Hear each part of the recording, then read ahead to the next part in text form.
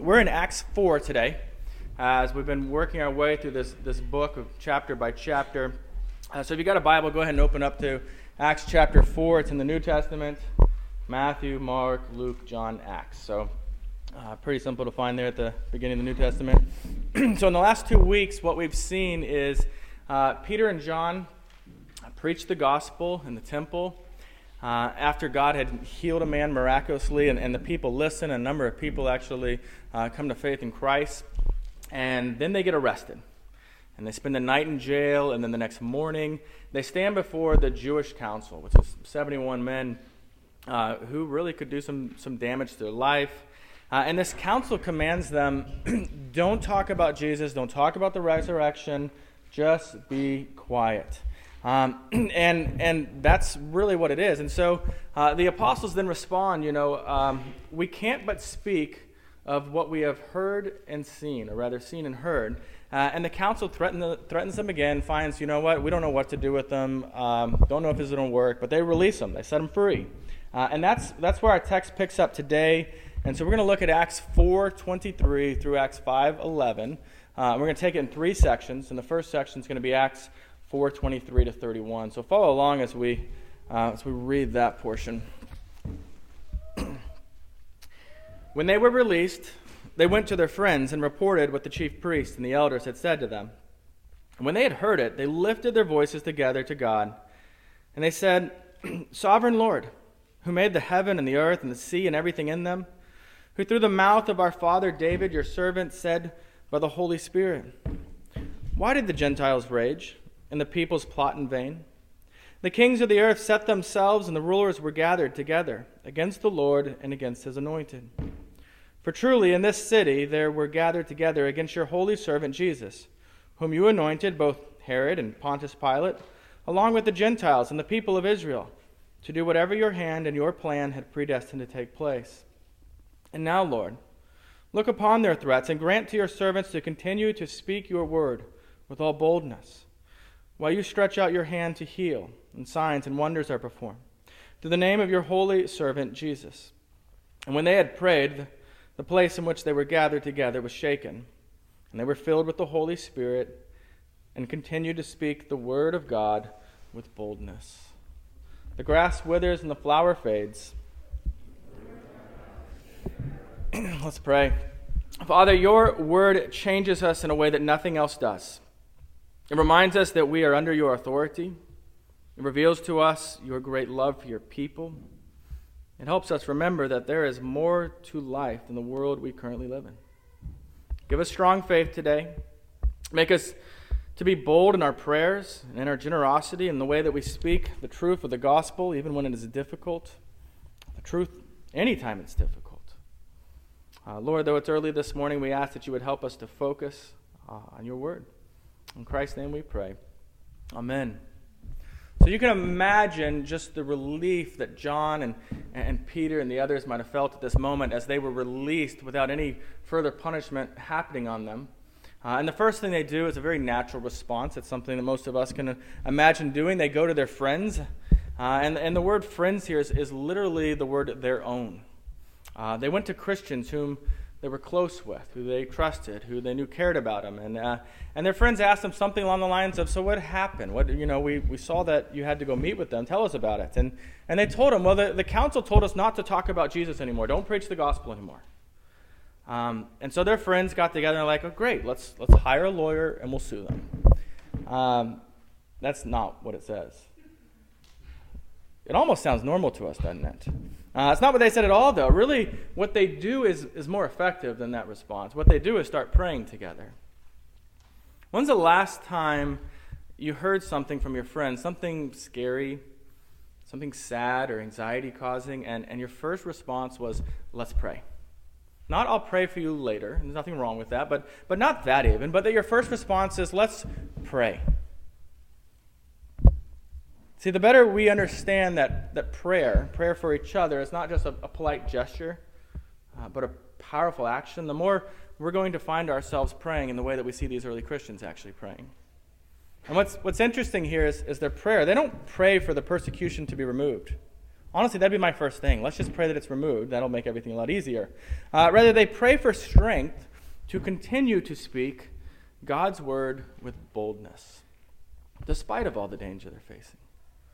Keep in mind here that the boldness means that we're not hesitating or fearful in the face of danger.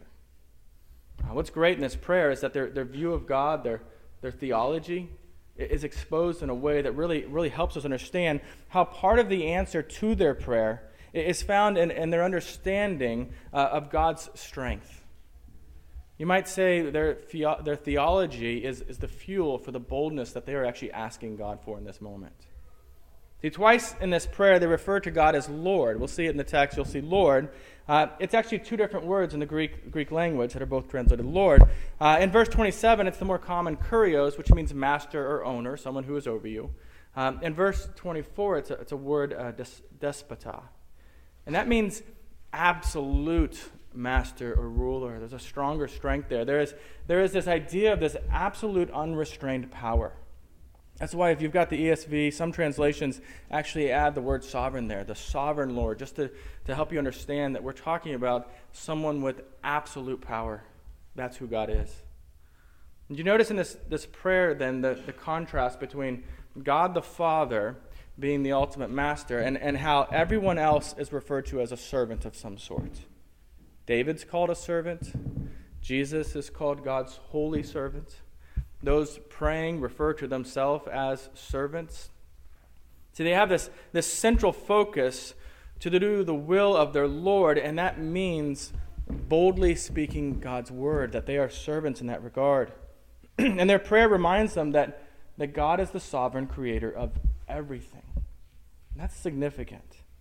What we see after that is they quote. They're quoting from a psalm. It's Psalm 22, and it's just a tiny little portion of Psalm 22. What Psalm 22 is about, though, is how the plans of people, even powerful people, are absolutely no match for God.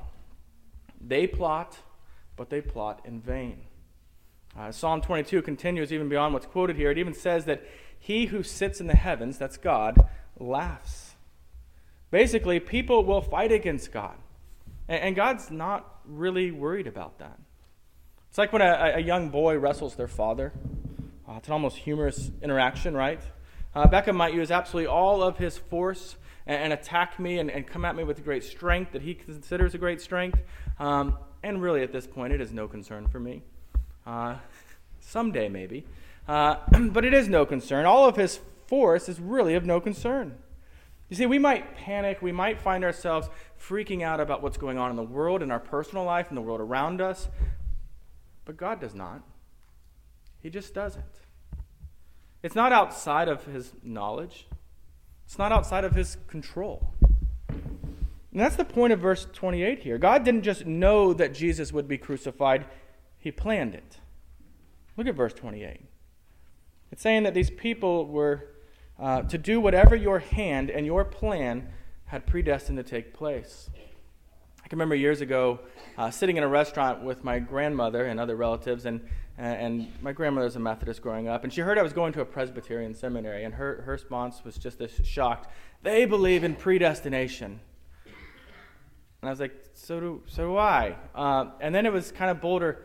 Grandma, the word's in Scripture. Like, you don't have to define it the same way maybe, but you have to believe in some idea of it. The word's in here more than once. Literally, the Greek word there means to determine beforehand. Verse 27 then is very detailed at pointing out that Herod and Pilate and the Gentiles were all under the sovereign hand of God to accomplish God's will. And you might not like it. We might see this and it doesn't sit right with us on some level, but it's here in the Word of God, so we can't deny that God has predestined even the death of his own Son for our benefit. But why do they mention it here? I think that's the question that really strikes me. Why in the world mention it in this moment? Because this isn't some theology class. This is real life, and they're facing real issues in this moment. And I think the reason they mention it is because all of their prayers, all of their requests are conditioned on whether God is actually powerful enough to provide an answer to that, the answer that they seek, that they're asking for. See, if you ask me right now after the service, you can come up and ask me, can I have $1 million? That would be the biggest waste of time ever. because I can't get you $1 million. I don't even know where to find it. I just couldn't. But they're asking God here to make them bold, to continue to speak his word. This is a worthwhile request because God can actually accomplish this. In fact, God can accomplish absolutely anything because nothing is outside of his control, and so he can answer any prayer that we might have. That is a powerful thing when you realize that. The Heidelberg Catechism speaks to why it's good for us that God is sovereign. I mean, that it's true is one thing, that it's good for us is a comforting thing. Question 28 asks, what does it benefit us to know that God has created all things and still upholds them by his providence? And the answer is, we can be patient in adversity, thankful in prosperity, and with a view to the future, we can have a firm confidence in our faithful God and Father, that no creature shall separate us from his love. For all creatures are so completely in his hand that without his will they cannot so much as move. And so they pray for boldness. And in verse 31, we see that God does grant their request exactly as they ask for it. He does it in a very powerful way. It says the place was shaken, and that the people were filled with the Holy Spirit, and that they continued to speak the word of God with boldness, even in the midst of great danger. And so he does answer it. You and I, we don't face the same threats when we speak the word of God. But it would do us good to pray the same prayer, even now, 2,000 years later. Lord, make us bold to speak your word, or make us to speak your word boldly. Now, they're unified here. We're seeing this. They're unified in the gospel, and we're going to see in this next section the way that it shapes their life together. Verses 32 through 37. Read with your eyes, and I'll read it out loud. How about that? Verse 32. Now the full number of those who believed were of one heart and soul. And no one said that any of the things that belonged to him was his own, but they had everything in common. And with great power the apostles were giving their testimony to the resurrection of the Lord Jesus, and great grace was upon them all. There was not a needy person among them, for as many as were owners of lands or houses sold them and brought the proceeds of what was sold and laid it at the apostles' feet. And it was distributed to each as had need. Thus Joseph, who was also called by the apostles Barnabas, which means son of encouragement, a Levite, a native of Cyprus, sold a field that belonged to him and brought the money, and he laid it at the apostles' feet. Now the early church wasn't perfect. Sometimes we can kind of see this idealism and just think, wow, they were absolutely perfect. They weren't, because we know many of Paul's other letters end up correcting some very serious issues, serious that we don't even dream of seeing in the church. But here we see that there was a love for God, and there was a love for each other that led to the practice of bold generosity in the church. Luke says from the start here, he says that they were of one heart and one soul. That's some pretty serious connection there. It's not that nothing belonged to them. You've got to be careful here the way you read this, so you understand it. It's you see that. It's that none said that it belonged to them. If you look at verse 32, it said no one said that any of the things that belonged to them was his own. Meaning they saw that God had given them these things so that they might share them with others. That's a healthy way for us to look at our possessions. This is not ultimately my car. This is God's car so that I might share it.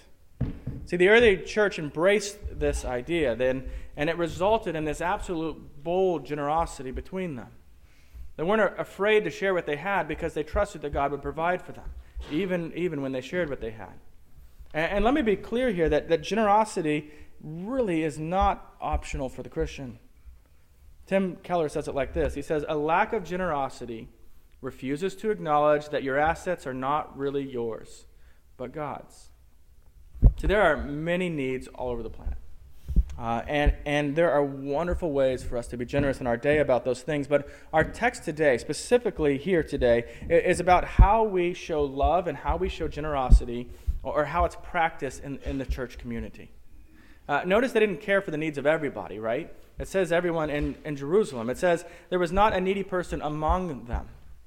Galatians 6:10 is even more clear. Galatians 6:10 says, so then, as we have opportunity, let us do good to everyone, and especially to those who are of the household of faith. See, we're called to a bold generosity that believes what Jesus said in Acts 20:35, or at least what's recorded there. It says that it is more blessed to give than receive. That is not an easy statement to believe in practice. It just isn't. If you have kids, you know this. It's not a natural thing to share. It's a learned thing, something that we actually have to go through the process of learning. Your kid might have a room full of toys, just tons of them, endless amounts of them. But as soon as some sibling, some friend wants to use any one of those toys, it turns into Lord of the Flies like immediately. Someone's going to be sacrificed as the beast at this moment. And that's the way it goes. But parents must teach their children to be generous. It's not a natural thing. Our Heavenly Father continues to teach us as His children to be generous. It's modeled for us in the gospel. God didn't need salvation, right? He didn't need salvation. God didn't need His sin forgiven, but He generously gave His only Son. What can I hold on to as unshareable in the face of that kind of generosity in my life? Let me remind us all, though, that generosity has absolutely nothing to do with how much we have, how much we're able to give. Even a small church community like this, we have many opportunities to be generous. We have a mercy fund that was established by the generosity of someone in this room who wishes to be anonymous, and it's used to help those who have financial need. Know that we have that also if you find yourself in that need. You can give to it, contribute to that fund at any time, and the more that's in that fund, then the more we're able to collectively help those in the community that need help, or to help those who are serving those outside this community in the name of Christ. Also, this can't be overstated, if you see some need, meet it if you are able to. Maybe in the form of just an envelope with some money in it, right? That'd be nice at times. But also, many needs don't even require money. You see a couple whose marriage could use a night out without children, provide that. We have people in this town moving all the time, across town, out of town, into town, whatever it might be. If you can carry a box, I think sometimes we opt out of that because they're like, I can't carry 100-pound whatever, but can you carry a box? And you have time, then by all means, show up, help them. To be generous, it means that we must have something to give. Perhaps we could be more generous if we found a way to simplify our own lives, and that's something to consider. We could all do well every so often to evaluate our lives by asking this question, how can I be more generous? Do we need to tighten our budget and spend less on ourselves so that we can give more to others? That's a fair question. Do we need to say no to some things in our schedule so that we can have more time to be able to be generous with our time? Where can I cut back on indulging myself and my wants so that I might be a blessing to someone else? Honestly, the hardest part of generosity is letting go of what God has made you a steward of. Sometimes we limit our generosity, we limit our generosity to just giving what we don't want. And that's the end of it. We took our kids trick-or-treating down in Aggieville. They do this once a year. I think it was 2 Fridays ago. And this past week, Berkeley comes up to me and says, Daddy, I have some candy for you. I thought, that's sweet. But she didn't stop there. It continued to say, because I don't like this kind.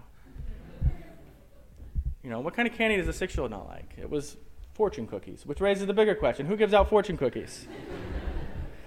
But giving out of our excess or leftovers, or the things we don't want, that is too easy. But that's not what our God tells us to do. See, the question of bold generosity is this: can I let go of things when it actually costs me something?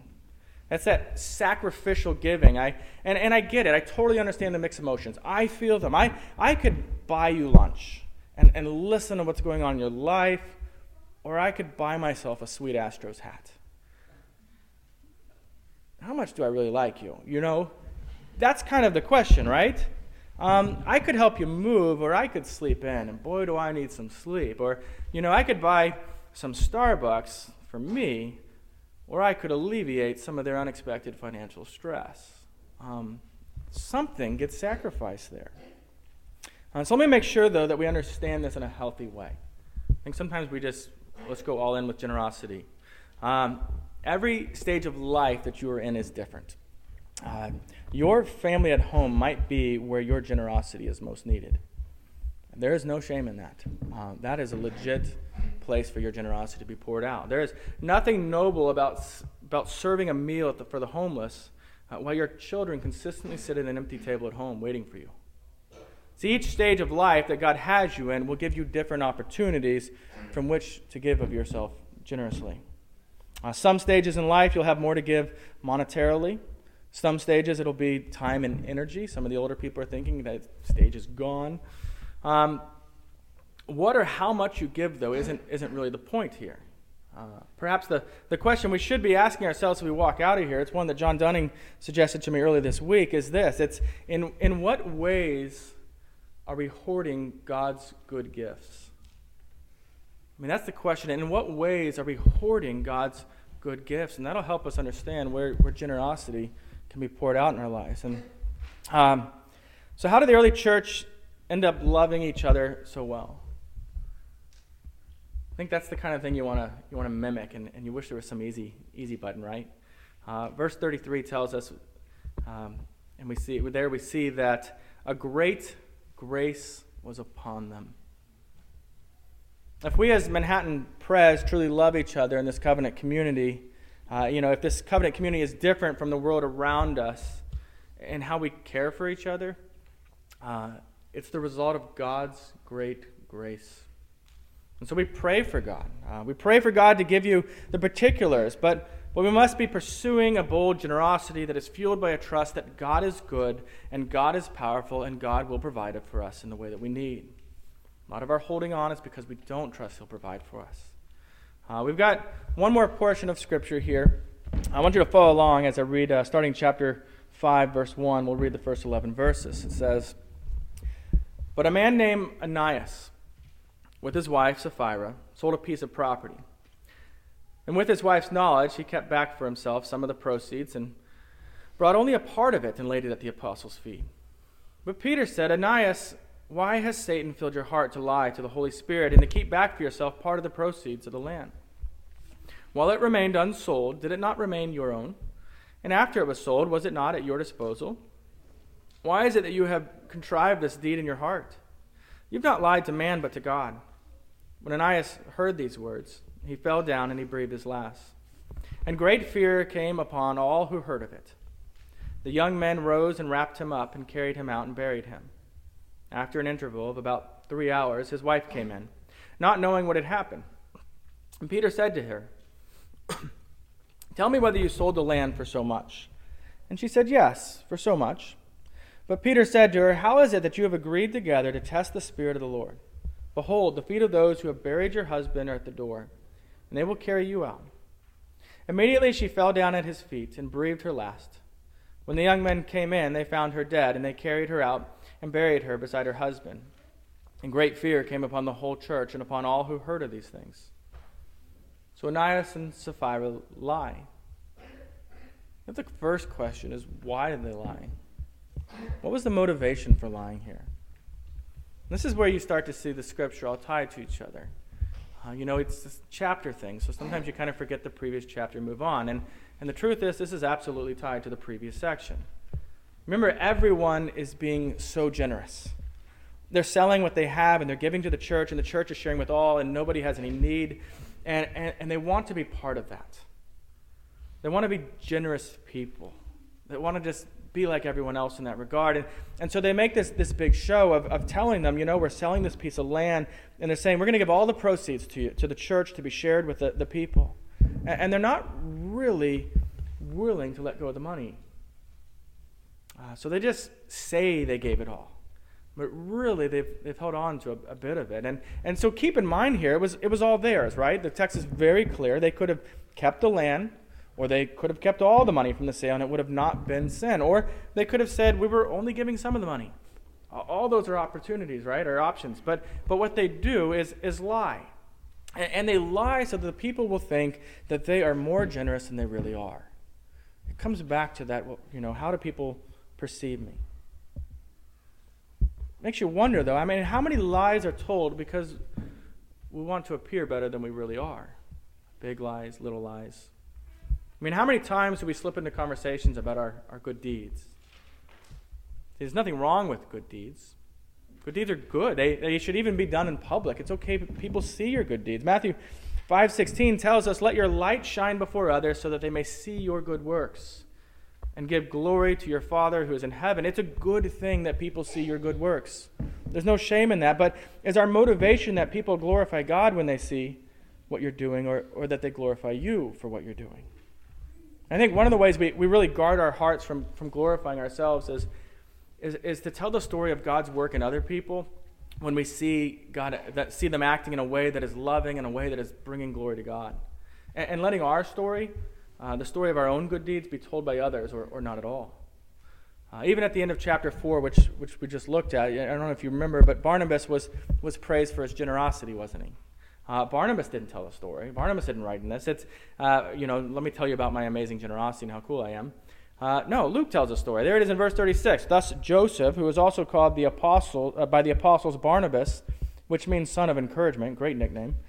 He's a Levite, a native of Cyprus, and he sold a field that belonged to him, and he brought the money and he laid it at the apostles' feet.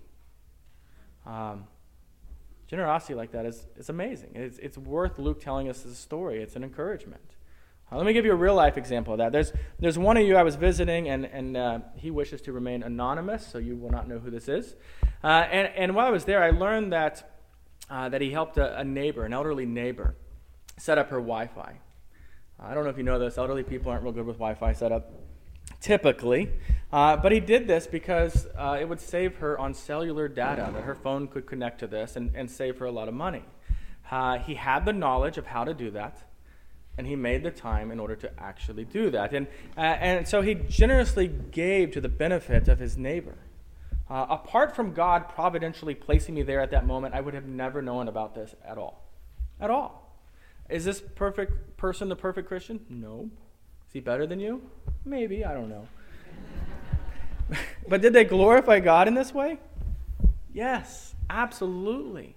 And I share this story with you because I think it does glorify God, and because I think it might spur you on to serve your neighbor in a way that you hadn't thought of before. Just knowing some of these gifts that they don't have.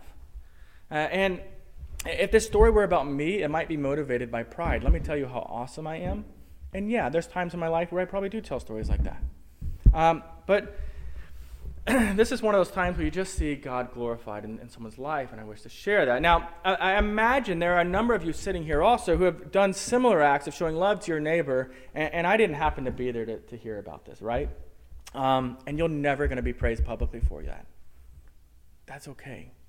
That's okay. See, the more that God grants you a heart to be okay with not being acknowledged for what you do, the less you're going to feel the temptation to try and make yourself seem better than you are. The temptation that Ananias and Sapphira face here. The temptation that they absolutely give into. And so we've seen their motivation here. Let's talk about the actual sin that they commit. They lie. And they plan this lie together. It wasn't even in the moment like, whoa, panic, let's say something. They actually planned this. They see lying as one of the 10 commandments. Number 9, you shall not bear false witness. That means don't lie. Scripture is very clear in a lot of places not to lie. Proverbs 12:22, lying lips are an abomination to the Lord, but those who act faithfully are his delight. Colossians 3:9 and 10, do not lie to one another, seeing that you have put off the old self with its practices and have put on the new self, which is being renewed in knowledge after the image of its creator. In fact, what happens to them shouldn't be an absolute shock to us like it tends to be. Proverbs 19:9 says, a false witness will not go unpunished, and he who breathes out lies will perish. Now, to be honest, we are not a real honest culture that we live in. Lies are overwhelmingly accepted as okay. So much so that I think we read this text and we think, wow, that's extreme. That escalated quickly. You know, all they did was tell a little lie. At least they were giving something. There were probably other people, they're not giving anything. You know, all these excuses we make are a reflection on how poorly we understand that God is holy. By the end of the text, we learn that fear came upon all those who hear this. And I think our first response to that is well, that's terrible. You know, what we kind of want to be, you know, the public relations guy for God in these moments. You know, God, this fear thing is not going to sell well. Can we just rebrand and maybe not mention it? Just your holiness. Maybe not mention how terrible sin is. I mean, you look at this text and you think, do we see this right? They fear that God might kill them for their sin? You know, is that right? Well, yeah. Because God is holy, See, we don't really understand holy. Case in point, we call cows holy. We call manure holy. That's how much we don't understand what holy is. For a moment, though, think about holiness like you might electricity. You and I, we're not electricity. And so if we come in contact with powerful electricity, we die. That's how it works. Electricity is not to be taken lightly, but we can take it lightly. We can tell ourselves and tell others, it's not a big deal, don't worry about it. But when we come into contact with 240 volts of electricity, we learn that it is indeed a big deal. It can kill us, no matter what our opinion of it was before. God's holiness is indeed a big deal. See, the lie was spoken to other men here, but the text says that they lied ultimately to God. And that's because all sin is ultimately against God. And so here's my desire for us in response to that. How do we respond to this? Seems simple, right? Just tell the truth. But how do we respond to this? I think we respond in that we be boldly honest. You can see the theme of bold throughout this, right? That we tell the truth even when it might not make us look as good as we want, even when it might not get us what we want. It'll be a work in progress, but let's be in progress with this work. How different would this story have gone if Ananias and Sapphira had just confessed and repented in this moment? Yeah, we lied.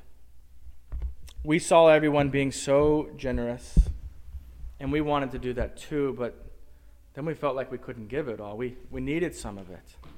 And so we lied so you'd think that we were as generous as we'd seen everyone else being. You think they would have found forgiveness and grace and mercy in that moment? I do too. So we've covered a lot of text today, each of these calling us to some aspect of boldness. A boldness that's only possible as we look to God to be our strength. A boldness to speak the word of God, even in scary situations. A boldness to let go of what God has placed in our possessions, so that we might be generous to our fellow Christians and others. And a boldness to tell the truth, even when it might reflect on us poorly.